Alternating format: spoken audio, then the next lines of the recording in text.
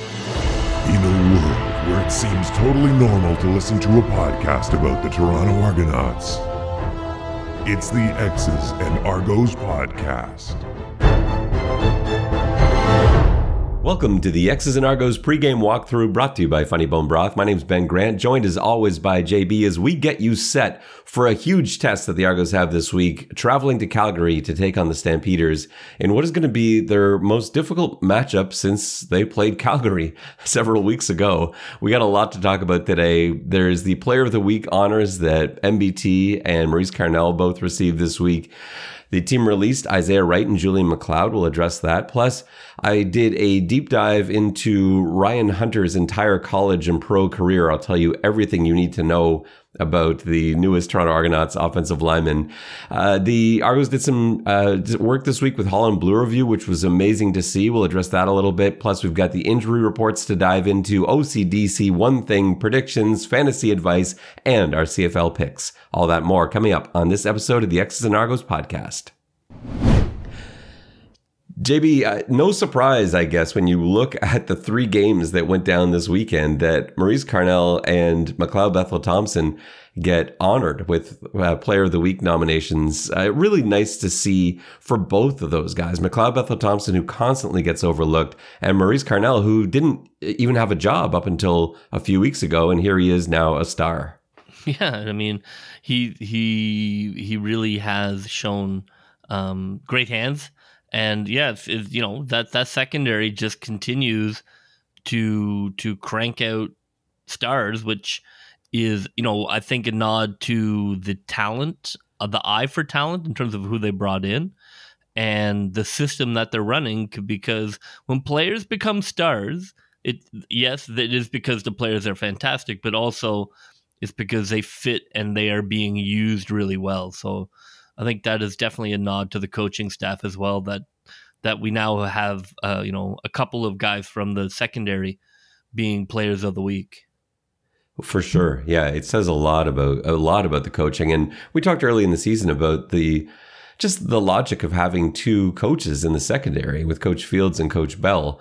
But anything that we might have thought about that before, I think you have to erase all of it, because clearly this system works however they run it. And I'm still not, I watch them at practice and who runs what, and we kind of see how that runs during games. I still don't fully get it, but it makes sense from the standpoint that you've got six guys to coach instead of just like one or two, like a lot of other positions. So yeah, from that standpoint, it makes sense, but it's clearly working. And that's more important than anything else. The secondary is playing great. Maurice Carnell, he's not even the seventh guy in. He's like the ninth guy in. The team lost Robertson Daniel. The team lost Shaq Richardson. Then they lost Robert Priester. And then finally Carnell. That's what brought Carnell in. He wouldn't even be on the team if like four guys in the secondary didn't get injured, and here he is playing out of his mind in back-to-back weeks, and he's looked great since they re-signed him. So yeah, definitely a tip of the hat to the coaching staff, Coach Bell, Coach Fields, but Maurice Carnell, he was not a player that really impressed me as much as everyone else at camp. Everyone fell in love with him. I was skeptical. I'm clearly wrong on that. He's been amazing since they gave him that second chance. Unfortunately, with all the signings the Argos have made over the last couple of weeks and guys getting healthy, it means that roster moves need to be made. And Isaiah Wright and Julian McLeod were both released this week.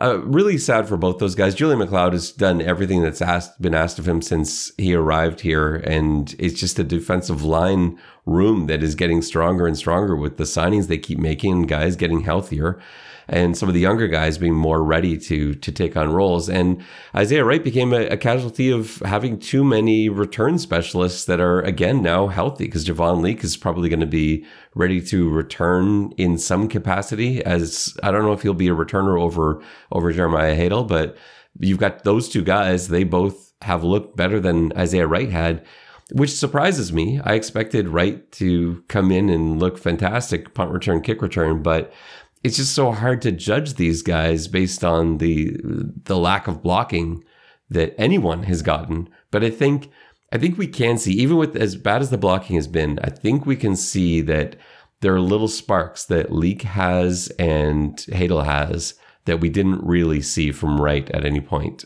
when he was on the field. Or maybe Wright goes and signs with the team and becomes amazing. Yeah, well, don't think that didn't cross my mind as soon as I saw that. Because honestly, it's true. If they needed, if Montreal wanted to just be jerks, they could sign Isaiah Wright tomorrow, play him this week, and he'd get like an 80-yard kickoff return and a 50-yard punt return. Because that's what matters most. Like the returnability, it is something. There is a skill to it. There's no question. But any of these receiver DB athletes with any experience punt returning and kick returning, you put them back there for Montreal, they're going to look way better than what Toronto is doing right now with even more skilled returners. It's the blocking that matters most. That's my argument with the run game too. Like running backs, I've talked about this many times, how I don't really value running backs because I believe it's mostly about the blocking. There are differences, certainly, but at the end of the day, if you've got a great offensive line, you can make almost anybody look good back there. You look at Calgary and the guys that they've walked in, it doesn't seem to matter who they put in the backfield. Obviously, Kadeem Carey is the best of their running backs. There's no question.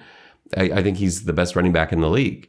But you still put in Mills back there, the third string running back, and he still looks great because he's got blocking. And it's the same thing with the punt return, kick return game. So yeah, for me, it's unfortunate for Isaiah Wright. I really like him still as a player. I like him as a receiver too, but it's just a position they've got depth at, and they want to go in a different direction. So sad to say goodbye to both those guys. JB, how excited on a scale of 1 to 10 are you about new offensive lineman Ryan Hunter? 8. That's pretty good. I think pretty high. I mean, I think he's the real deal. I'm really surprised. I don't know if there's something else taking him home. It's surprising that he didn't have more practice squad offers when you look at his resume, and he was playing for, two of the top teams in the league. But yeah, it's fantastic. He's coming to Toronto. It's really surprising. I would have thought he would have had at least one more year of practice squatting in the NFL. So he looks like he can be, if you can add a starter to your offensive line, week 17, then that is cause for celebration. Let me give you the background on Ryan Hunter. And I will say before I get into that, I totally agree with you. I think 9 times out of 10, a lineman in his scenario, a guy that has played in the NFL, has won a Super Bowl, was on just this past summer on the roster of an NFL team playing in 3 preseason games and gets cut in last cuts, that guy usually sticks around for at least a year waiting to see if someone gets an injury and calls him in. And sometimes it's even 2 years. And that hasn't happened here in this case. He's come back home, back to Ontario. And, it's the Argos are I'm sure, thrilled about that, just as I am. So the deal with him, Ryan Hunter was from North Bay, ended up going to high school in Buffalo area, caught everybody's attention, got an offer from Bowling Green, and that's where he went to play his college years. He redshirted his first season, played a little bit as a freshman, as a redshirt freshman, and then was essentially full-time as a sophomore, junior, and senior. And what was interesting about it is when I went back to watch some of those, I didn't watch any of his freshman tape, but I'm watching his sophomore, junior, and senior years. He moved around a ton. Every year was basically a new position for him. So he started out in the interior, playing center and guard. And then in his junior year, he was pretty much exclusively right tackle. And then in his senior year, he was pretty much exclusively left tackle. When he got to the NFL, he wasn't drafted, but he was picked up by the Kansas City Chiefs as an undrafted free agent and stuck with them and was active, was on the active roster for their Super Bowl win, and ended up being released a little after that. The Chargers picked him up and he played some preseason. What NFL teams were trying to do with him was make him exclusively an interior guy, a center guard. That's sort of what they wanted from him. He's a shade under 6'4", weighing about 315. And so they sort of saw him as the ideal fit for an interior guy. And I'm just not sure that's where he's best, but especially at the NFL level. The problem with him is he's sort of a tweener for the NFL. I get why he maybe sees that his best opportunities are in the CFL, and maybe this will launch something for him in the NFL. He can be an outstanding CFL player, and that's why I'm so excited about him. I think what he does best is left tackle. I think of all the position he plays, watching the film of his college tape, watching his NFL tape, he is at his best at left tackle. I don't think it's particularly close either. And the funny thing is his second best thing is probably at center and then right tackle. It's sort of a weird skip. That's sort of how I saw it. And then he can play guard just fine as well. But there's no shortage of guards on the Toronto Argonauts. The question, JB, is where do you put him? Where do you aim to put him? Because I think if he comes in now, he's probably, I like Dejon Allen when he's 100% healthy. I think if Allen's 100% healthy, Allen's probably the best tackle, and I think Hunter is second best tackle. But I think Hunter right away could be in play for being the best center on the team, and in play certainly at the guard spot. But there's the potential, maybe. We haven't heard Nicastro officially ruled out yet. Does he come back at some point? We don't know how that's going to work. So, like, where do you put him? He's extremely bright. He can learn all the spots, but that's not really ideal for a new guy coming in. You want him on the field as fast as you can.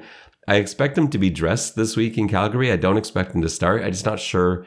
I'm not sure he'll be ready to. I think if you can give Allen a game off, or even half a game off, but a full game off. I mean, if you can let him recover a little bit, I think that would be a great advantage.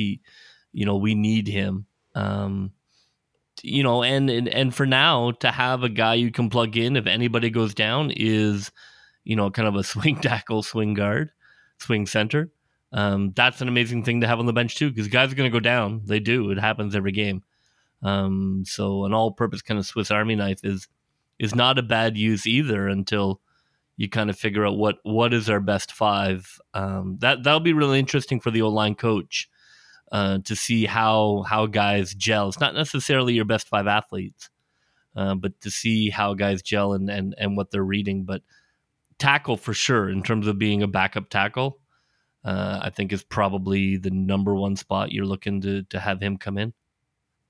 Yeah, I guess so. And I like your idea of giving Allen a rest. Like he hasn't been 100% healthy for weeks now. He's still playing great football, but you can just see it in his mobility. And if it would help him to give him a couple weeks off to rest, I don't think he would take it, because that's just how he's wired. But man, it would be great to have him fully healthy, and having Hunter and Allen sort of bookending as tackles. And you've got so many options there, and you've got four guys that can potentially play center. You've got great guard play from Bladek, and Blake to get back to his natural spot would be awesome. So Ryan Hunter brings so many possibilities out. I can't wait to see him on the field, and I'm really interested to see what the Argonauts decide to do with him. JB, this week we got to see the Toronto Argonauts working with the kids at Holland Bloorview. I thought this was fantastic, because it's something they've traditionally done. They haven't really been able to do it for the last few years because of COVID. And yesterday they spent some time with the Holland Bloorview Kids Rehabilitation Hospital. So many of the team members were down there playing with the kids, and that's one of my favorite things about all pro football, to see players give back to the community like this and do charity work, and especially with kids. I love seeing the kids' faces when they're interacting with these professional athletes and playing around with them. I think it's fantastic. And you see just the smiles on the players' faces as well. It goes both ways too. Everyone was just having a blast, and it's amazing that they can get back to doing stuff like this. Yeah, I mean, one of the sort of frustrating things about following the CFL is how little people get to know or see these players who are incredibly charismatic, incredibly entertaining, and energetic, and really just great people to kind of cheer for. And people who are not making millions. And I think the opportunity for people to really like players on the team beyond the sort of hardcore fan is one of the things that, that's really hard to crack. Like, whether you did sort of a CFL version of Open Gym, it's good. I mean, I'm great to see them in the public. I'd love to see that stuff picked up by the networks a little bit. I know TSN, is great. They cover the league, and I'm never going to badmouth that, but a little bit of extra stuff like that, I think if TSN would roll in, I do think that it'd be great for people to see who they're cheering for, because a lot of these guys are just really impressive men, and worth cheering for. I think that clip captures it, and a lot of their social media stuff does too. But yeah, it's great to see, to see that they're very down to earth.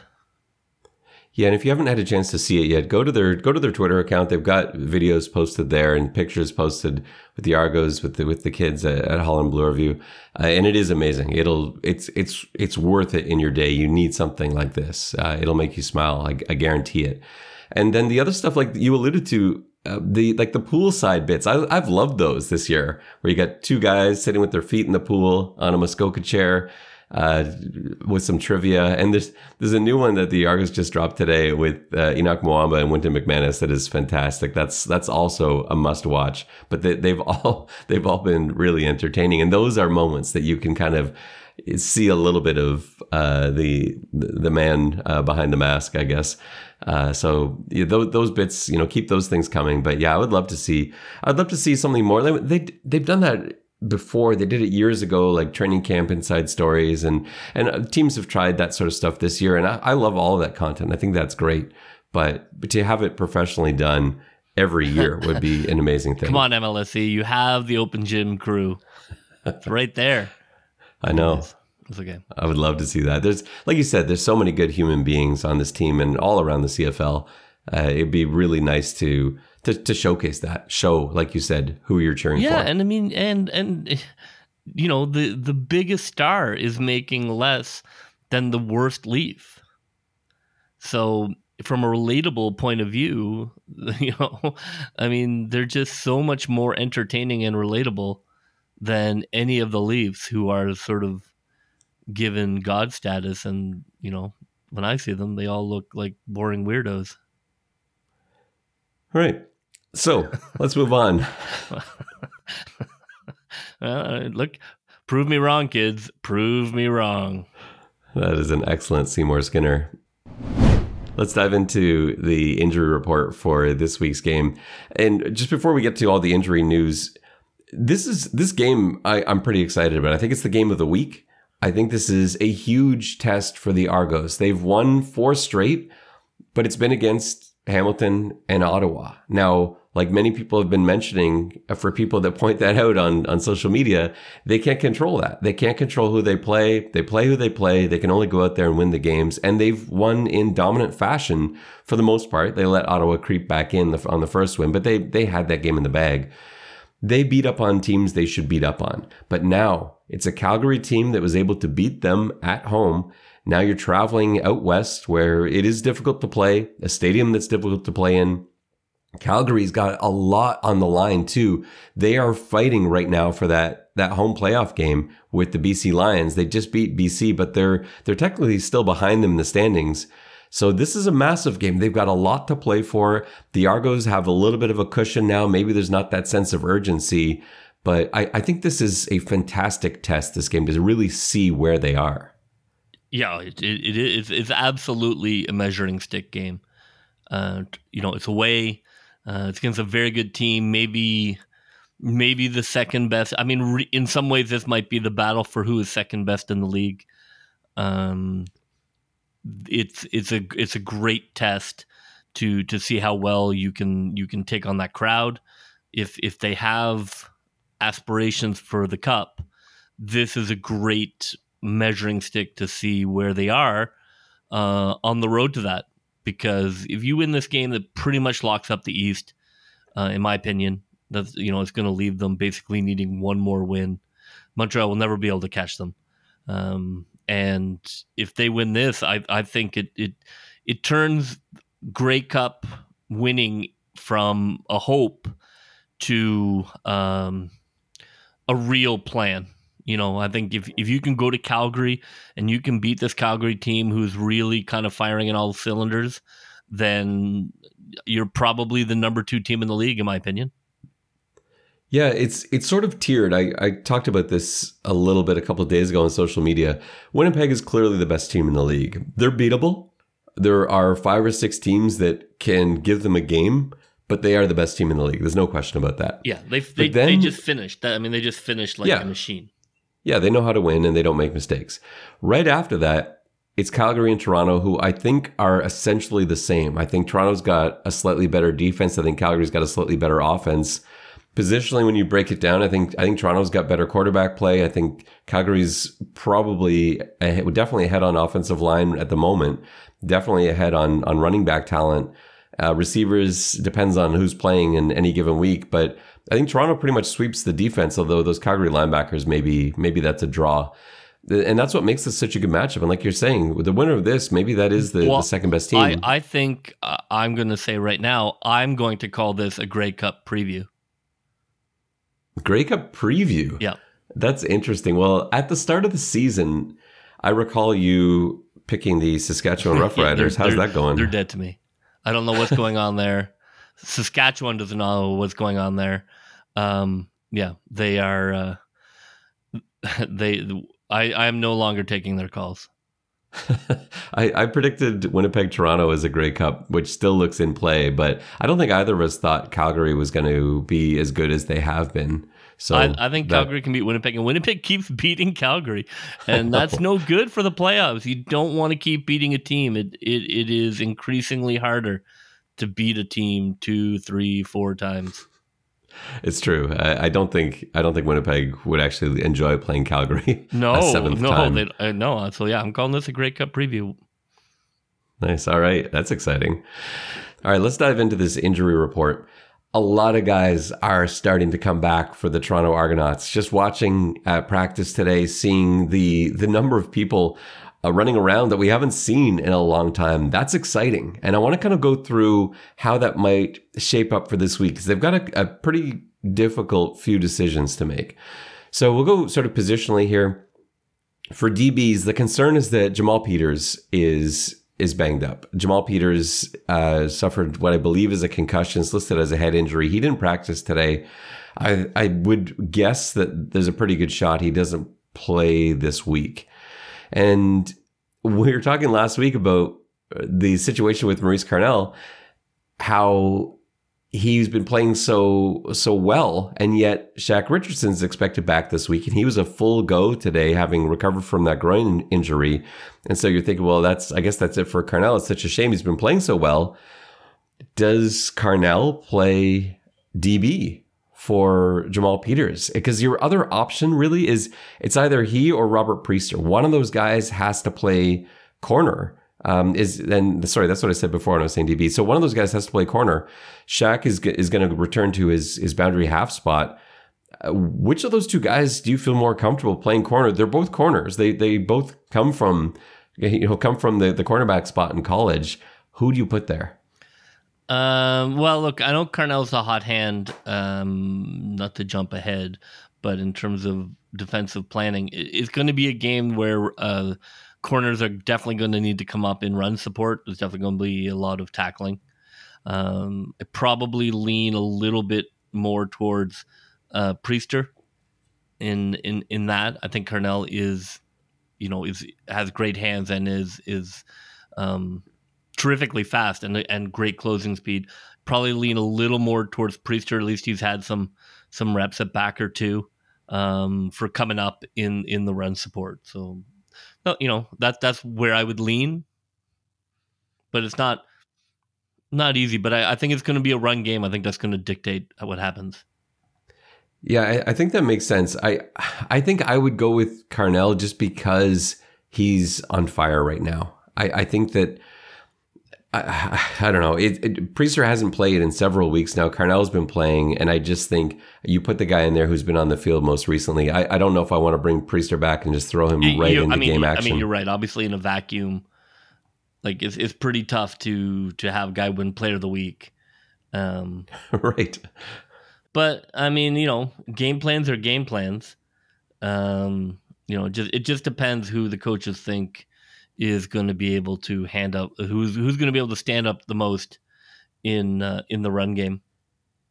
Now, the other option is Robertson Daniel was practicing today. He was limited. He's coming back from that hamstring injury, and I think they're taking that one a little bit more slowly. I don't expect that they will have him ready to go for Saturday and dressing. I think they're going to be really cautious because it's a hamstring, and I just... Seeing him limited today, to me, tells me they're not 100% comfortable with throwing him right in there. But if you're looking for an experienced corner and a guy that would love nothing more than to play against the Calgary Stampeders, he's the guy. So maybe he is healthy enough to go by Saturday, in which case that's a really nice piece to be able to plug in at this stage, a corner like Robertson Daniel. But I don't know if I would. If it were me, I wouldn't risk it. If it were me, he's too important to have around at some point. I would hold off for another week and make sure he's fully up to speed. Yeah, that's an interesting conversation because I think this is kind of an all hands on deck a little bit. If he's close, I like that. I like him coming in and being there over Priester. Yeah, but he's got to be. You have to feel so comfortable with that, and we've seen guys really struggle with hamstrings and quads. Yeah, that soft tissue stuff I know is no joke. Yeah, but yeah. If he can go, that's definitely. I think that's my choice, and then Carnell is just in the mix. In the backfield, it's not a demotion. It's just sometimes one receiver gets the ball 10 times, and sometimes they don't. And then continuing on with the defense, linebackers should be all ready to go. Brendan Calvert was the only one on the injury report, limited. Defensive line, I think they're going to be without Demontre Moore, who did not practice today, listed as a quad injury. We saw that injury take place at the end of the Ottawa game, and it was just so crushing to see Demontre Moore so excited to get out there and play, so excited to be part of the CFL, his first game action, his first week up here in the city, to see him injured like that. I hope this is not something that's going to keep him out for a long time, because you love seeing an American come up here and totally embrace it and get in there and be excited to be a part of the CFL team. So that I'm, fingers crossed that this is not going to be a long-term thing, but quads typically, that's not usually a 1 or 2 week, but it could be. It could be.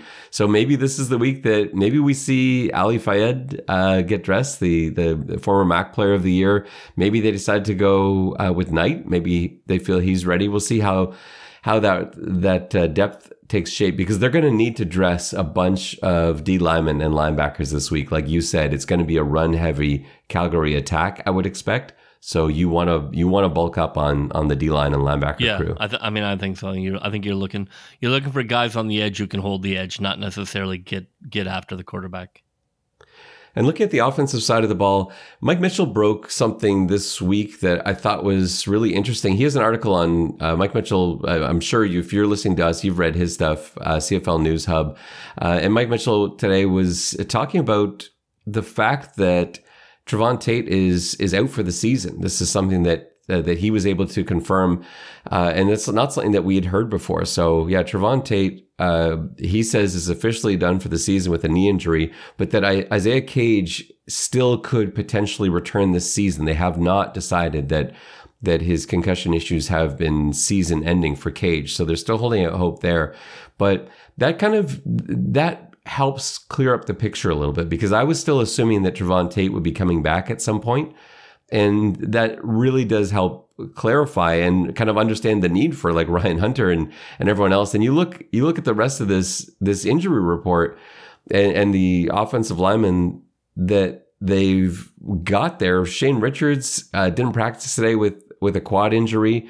And otherwise, it's a pretty healthy group. You've got Allen not showing up on the injury report. Blake's not there, and he's been dealing with all sorts of injuries this year as well.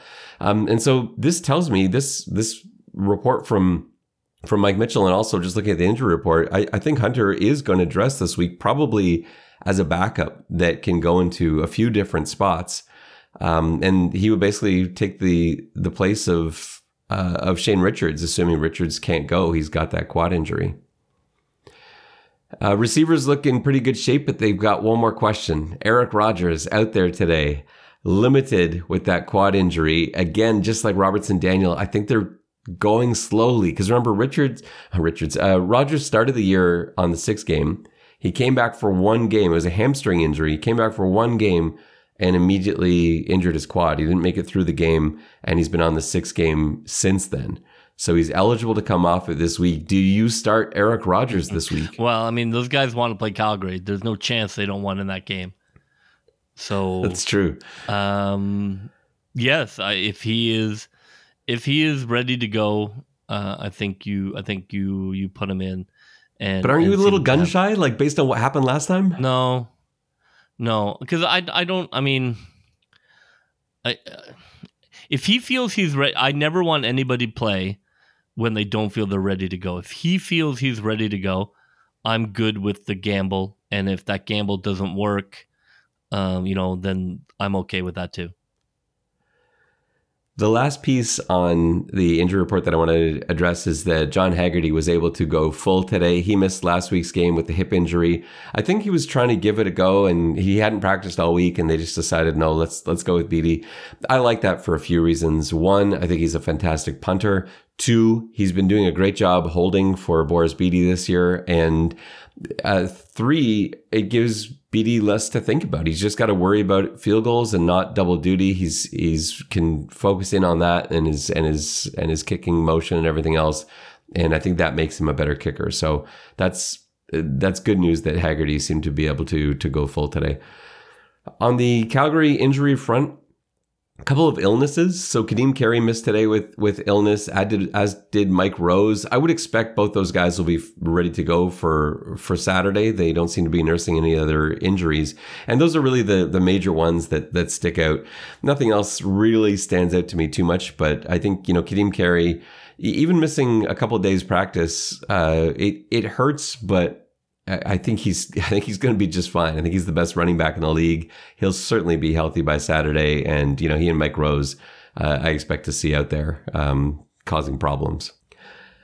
It's time for OCDC. All right, JB, the defensive side of the ball. You are the Calgary Stampeders. What is your defensive plan taking on the Argos this week? Well, I probably would not change it much from the Calgary defensive plan from 4 weeks ago. I think you're all over Ouellette. You're gonna, you got to pay him respect in the passing game. You got to put a DB on him, actually on him, not like in the vicinity and watching. You take him out of the game. You take those checkdowns out of the game, and so you start with that. I think also if you're Calgary, you want to crowd the middle of the field. We've talked about before. That's where McLeod is the best. The seams, posts. I'm going to play. I'm going to crowd the middle of that field, and also tight man coverage, like going back and forth between that. I would say that you're looking on first downs to see if they have man beaters, and really push that. And then when they get to second down, if they're throwing, then that's when I'm looking to crowd that middle of the field when he's looking for a bigger catch. But I think the Argos have shown that they don't have guys who can get off good man press coverage. And if you can do it, I think it's still the way to beat the Argos. I don't think Ottawa or Hamilton could do it. But Calgary showed that they could, and I don't think anything has changed. I think Ouellette is better, and I think the coaching staff's understanding of Ouellette is better. But that's going to be a big thing. I hope they have a lot more man beaters in the playbook, because I think that's what's coming for them for sure.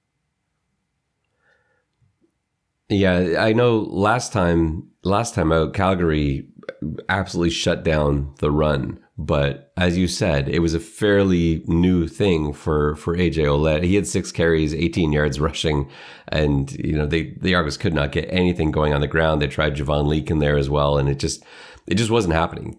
Calgary was hell bent on stopping the ground game for Toronto, and it's funny because you watch the way that they play BC this past week, and it's a totally different game plan. And so if you're the Argos, this is a pretty tough.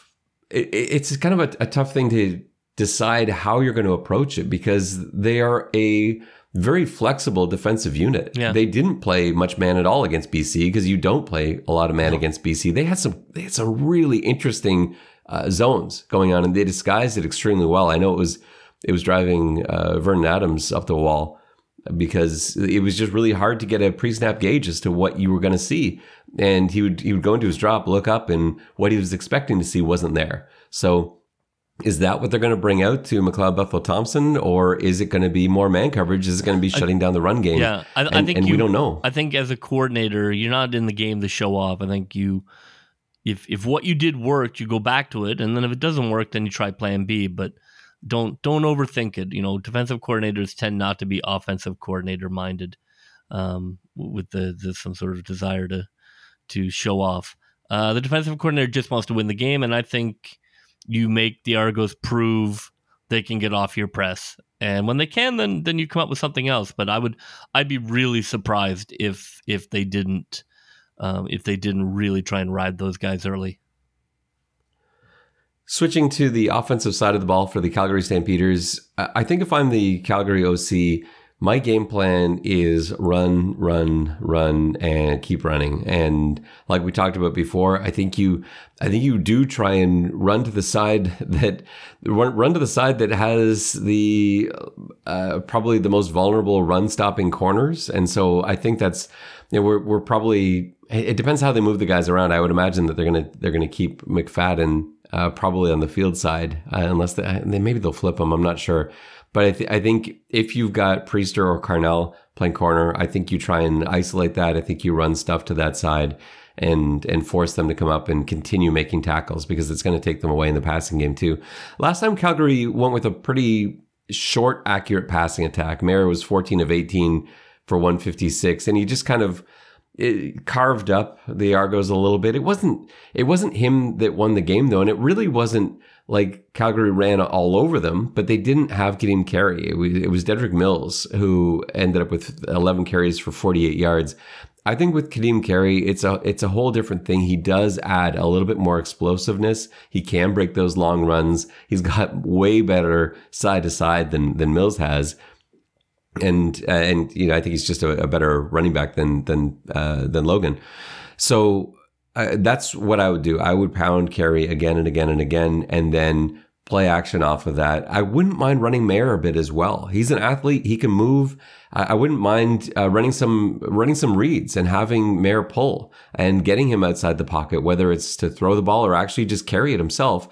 And I would try and keep Toronto out of 3-man rushes, and by moving Mayer around. So if Toronto wants to rush 3, which we know they love, I'm going to look for Mayer to step up, extend plays, and either take off himself or buy time for his pretty skilled receiving core to get open. But it all starts with pounding the run game, pound the run game, pound the run game. Well, yeah, I think this is the first team that the Argos have faced. This can be a problem when we play Montreal late in the season, in terms of the running game. I probably change up a little bit here. I'm looking at more 4, even 5-man fronts. I think Calgary loves to run to the edges. I think you're really looking to stop run first here and dare the quarterback to beat you.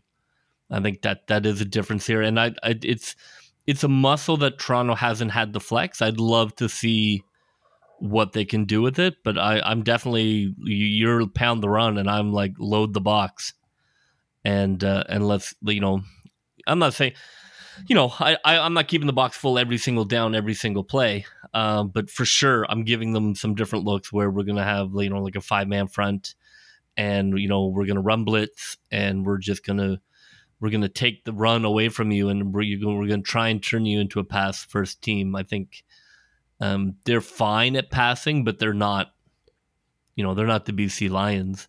So you have to take away what a team does well and then try and win with what's left. And that's where I'd love to see if they do it. Because I think we have the depth at D-line. And our D-line is kind of built to stop the run as opposed to just getting after the passer. So that's where I'm coming from. You want to pound the run, I want to fill the box. And, let's see who wins. And it's going to mean probably a little more, probably a little more man coverage, a little more guys on islands out there in the backfield. But I think it's worth it. The offensive plan for the Toronto Argonauts this week, I think it has to be looking at the short to mid passing game. I think that's going to be the core of it. You saw last week how well Calgary did in limiting what BC could do. They're great at that, playing that sort of umbrella over top, limiting you for those. They're just trying to prevent you from making big plays, which is basically what the Toronto defense does. And Calgary can play that game really well. But we also saw them play the man coverage game really well against the Argos. So I think you kind of come into this with sort of two scripts, because I think you're probably going to see a bit of both here. So when you're anticipating man coverage on downs where you're looking, you're more likely to see man, I really want to see them use those tighter bunch sets that we've seen every so often where they've got switches on the waggle. We saw them do that against Ottawa in back-to-back games, where the number 3 receiver will kind of waggle into the number 2 spot on their way in. And that really messes around with man coverage. Try and, when you think they're going to be a man, try and force them out of it, to check out of it, or leave them with a difficult concept where there are natural picks and rub routes and things like that are difficult to stay with, and try and hit the receivers right away. You're not having McLeod dropping back and waiting. This is a pretty good pass rush from Calgary. Their defense is stout. So I don't want McLeod sitting back there long. So yeah, those quick passing concepts out of bunches and tight formations. And then when you are able to loosen them up a little bit, and I do anticipate Calgary trying to stop the run, I think you're going to get a lot of pressure on that. I want to see RPOs, I want to see play action, and I want to look for McLeod to kind of hit those glance routes just in behind the backers when they commit and they take their read steps to try and shut down the run. So I think that's where the passing game has got to live, in those sort of medium length routes in behind the backers and the rub routes and everything else. Now, you can't give up on the running game. It's got to be a part of it. But I think if you sense that it's just not there, if the run game looks how it did last time that the Argos played Calgary, where they could not get anything going at all, then I think you do at that stage. You get to the end of the first quarter and you've got 4 yards rushing. It's time to bail on it. And you're just going to have to turn your quick passing game into the run game and bring out some of those quick screens and force Calgary to come up and challenge you. And if they do that, great, you go over the top. But I think it all starts with rub routes and RPOs in behind the backers. And for the love of God, some misdirection. And we've seen more of it. There has been some misdirection. We get teased with it, but I want more. I want more misdirection. Well, Coach Dinwiddie's been doing a nice job of building off a lot of concepts. There's a few weeks in a row now where a staple that he had early in the season has transitioned into something else, and then something else further, because we know how many of those like Gittins Jr. jets we've seen over the last few weeks, and Banks coming around as well. And then last week, like the AJ Ouellette touchdown pass was a fake pitch inside, like a fake sort of pop jet. And then Bethel Thompson rolls out the opposite way. I know it almost always results in a big play. Anyway. Well, they can't run it every single play. Well, it's not misdirection anymore if you're running it every play. 40%. That's what I want. 40% misdirection plays. All right, let's get to our one thing. What's the one thing you want to see this week, not JB? 40% misdirection. I would say what I'm looking for, my one thing connected to what I was talking about earlier, is keeping Calgary under 100 yards rushing. I think if Calgary's under 100 yards rushing, the Argos win. It's a good test. We're going to have it against Montreal.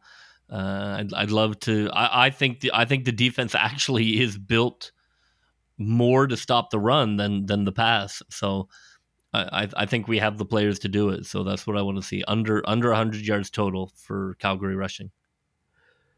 My one thing is taking care of the football.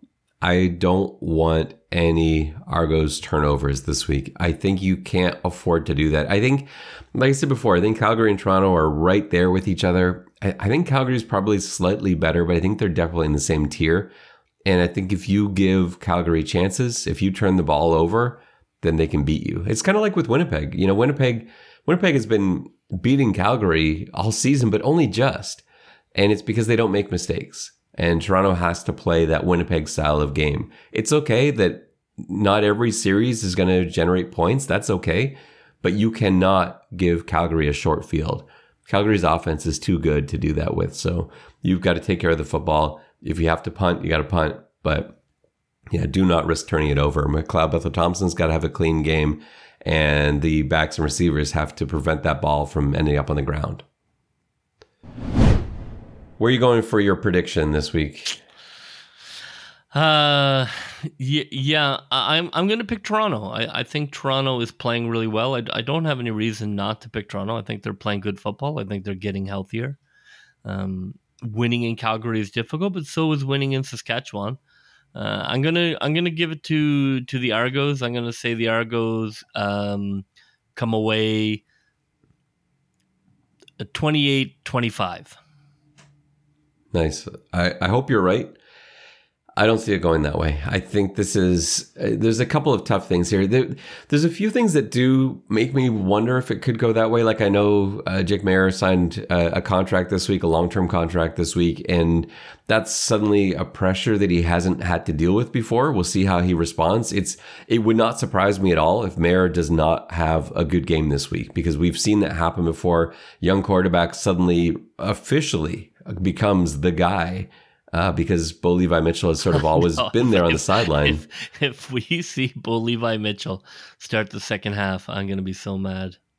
I know. We talked about how that seems to happen to the Argos every week, where Superman comes off the bench and leads their team, as really since the East Final last year. But I don't think that's gonna, I don't think there's any way Bo Levi Mitchell ends up in this game, barring injury. But I do wonder if he may struggle with this additional pressure of being the guy. I don't think it'll last forever, but maybe that's a one-game thing where we've seen it happen so many times before, where someone gets a big contract and then suddenly you're like, whoa, hang on a second, is this the guy we're paying all this money to? So maybe that happens, but I think this is tough. I think Calgary has been playing tougher opposition over the last few weeks. Toronto's coming off games against teams that really don't belong with them. And I think it's sometimes difficult to switch gears like that. And I think Calgary's going to get off to a quick start. I wouldn't be surprised to see Calgary ahead by 10 at the end of the first quarter. And I just think it's hard to climb back from that. So I see Calgary taking this one. I've got 31-20 as the final score for this. All right, it is time for our world famous fantasy advice. JB, we blew it last week. We absolutely blew it. Not only did we lose in our league, our score was pathetic. We were all in on the BC Lions and the Toronto Argonauts, and unfortunately it was the wrong Argos, and there were no right BC Lions. So we just got annihilated last week. Apologies to anybody who followed our fantasy advice picks. We got a big game this week. Our league leader that we're taking on, and we can secure third spot in our Canadian podcast league out of 16 teams. So I'd be pretty happy with that. So we put a lot of thought into this week's roster, way more than usual, and this is what we've come up with. After all that thought, how is it that we've ended up with Vernon Adams as our quarterback again, JB? Well, I didn't. It's true. I think last week we made the mistake of getting away from our Argos, and we paid for it dearly from the universe. However, the price is just really good, and it has sucked us in one more time. But this may be the last time, because sometimes when you buy the discount ground beef, it's not as good. Yeah, I don't know if it's a week old discount ground beef might be the issue. That's exactly what we're about to find out. Yeah, I can't turn away from that price though. You look at the other quarterback price. So Vernon Adams is under $6,000, and when you're going to be paying $10,000 for Taylor Cornelius, you pay $10,000 for Cornelius and less than $6,000 for Vernon Adams. You've got to take Vernon Adams. I know Cornelius put up some big numbers with some of the rushing and all that, but come on, that's to be $4,000 different is actually more than that.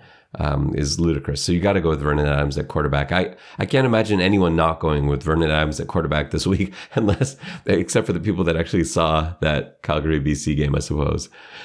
For a running back, we're going, I think great price still on Kevin Brown. I love him as the Edmonton running back. I thought he looked fantastic, and they've clearly committed to him. So 2 weeks ago when they played, he had a wonderful game, and they just kept feeding him and trying to get him the football for $5,000. That's a great deal.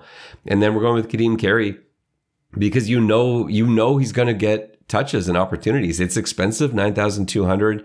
I don't like to pick guys that are going against the Argos, but I just think he's a guaranteed. He's like a guaranteed 15 points every time he's out. He puts up good numbers, and sometimes he has those huge explosive games as well. So I think that's money well spent. Okay. I mean, I don't expect Toronto to win a shutout. Yep, no, that's fair. For receiver, I'm pretty happy with our pairing. Slow and steady wins the race here. We got Dalton Schoen, $7,000. Remember the days when we used to get him for $3,000? But he's a great receiver. I think he's going to put up numbers. He's pretty consistent as well. And we've got Tavares Daniels, who's coming off a really nice game with 100 yards receiving, and he's a little under $7,000 at $6,947. That's a nice receiver pairing. Now, we may have an issue. Our flex is Damonte Coxie, who we've been riding for like 4 weeks now, and we don't regret a single week of that.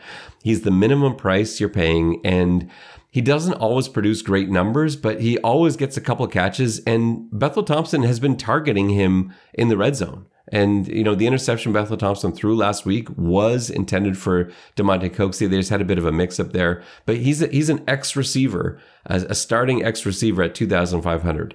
Now, having said that, if Eric Rogers is healthy and playing this week, it's going to mean Damonte Coxie is no longer starting, in which case we're going to have to make a switch there. We're going to have to make a move. And I don't know what direction we're going there, if we go with Grant from Montreal or something like that, or possibly even one of the Philpotts. But that's probably our backup plan there if Eric Rogers is a go and Coxie is not.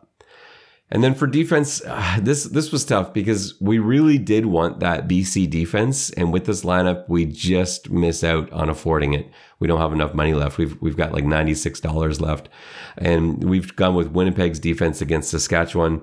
I think that's a good play at $3,200. If your lineup allows you to get the BC defense, this is a great week to do it. They're playing Ottawa. They desperately need this win. They're going to be fighting for their lives. So I expect their defense to show up.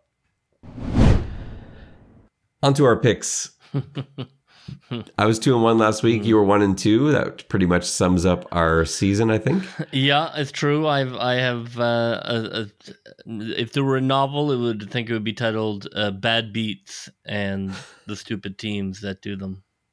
Yeah, I know. If you ever wonder which team JB picked, you just watch whichever team dropped the ball in the end zone on the last play of the game, or had a 63-yard field goal kicked against them. That was the team JB had.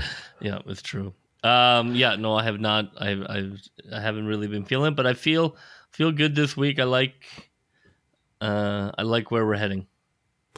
I feel like my picks were sort of all made for me this week, except for the Toronto-Calgary one, which I had to put some thought into, and I did end up going Calgary there. You went Toronto. So Saskatchewan's at Winnipeg. This one's easy for me. I'm picking Winnipeg coming off a loss to Hamilton, playing Saskatchewan, who they really own psychologically and in every other possible way. So Blue Bombers at home. Yeah, I do too. I think that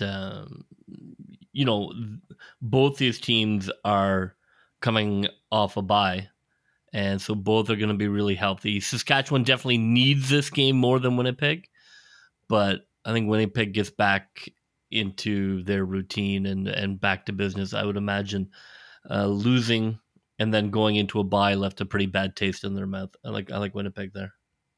Yeah, it's this is not they're a team of winners, and it must have been driving them bananas these last 2 weeks. So I really feel strongly about that game. Ottawa at BC. For me, this is BC. BC needed to win last week. They didn't. Now the pressure's on. Calgary is right at their heels. Ottawa is done for the season. I think this is an easy BC win, traveling across the country to play there. I just don't think Ottawa's going to be in it. No, I don't think BC looks past Ottawa. I mean, they lost. They're looking for a win. I think they're going to be dialed in on Ottawa. And like you say, I think Ottawa is not particularly good, and I can't imagine that last week's, crushing beatdown has the locker room really kind of pulling in the same direction. I've decided to pull a switch. I had my pick written down, and I've been thinking about it during this segment. Well. Montreal at Edmonton. I said I would never again pick Edmonton at home until they win a game there. And I had Montreal written down. I've been thinking about it, JB. I think Edmonton wins this game. I think it's almost more about Montreal in that anytime Montreal seems to have a chance to do something right, something goes horribly wrong. And I think this might be one of those weeks where they are looking at making up ground on Toronto, who I think they're going to think has a pretty good shot of losing against Calgary. And I think they're going to go into Edmonton and blow it. I think Edmonton coming off the bye, they look pretty good. They look good on the road. They looked really good in their last game. I think they beat Montreal now. That's interesting. Montreal is definitely better at home than they are on the road. Montreal their record should be better. They are. You look at them statistically, offensively, defensively. They're a good team. They just seem to shoot themselves in the foot a lot. I am not going to take Edmonton. I will take Montreal on the road. They've been impossible to predict, but I'm just going to take that Edmonton can't win at home.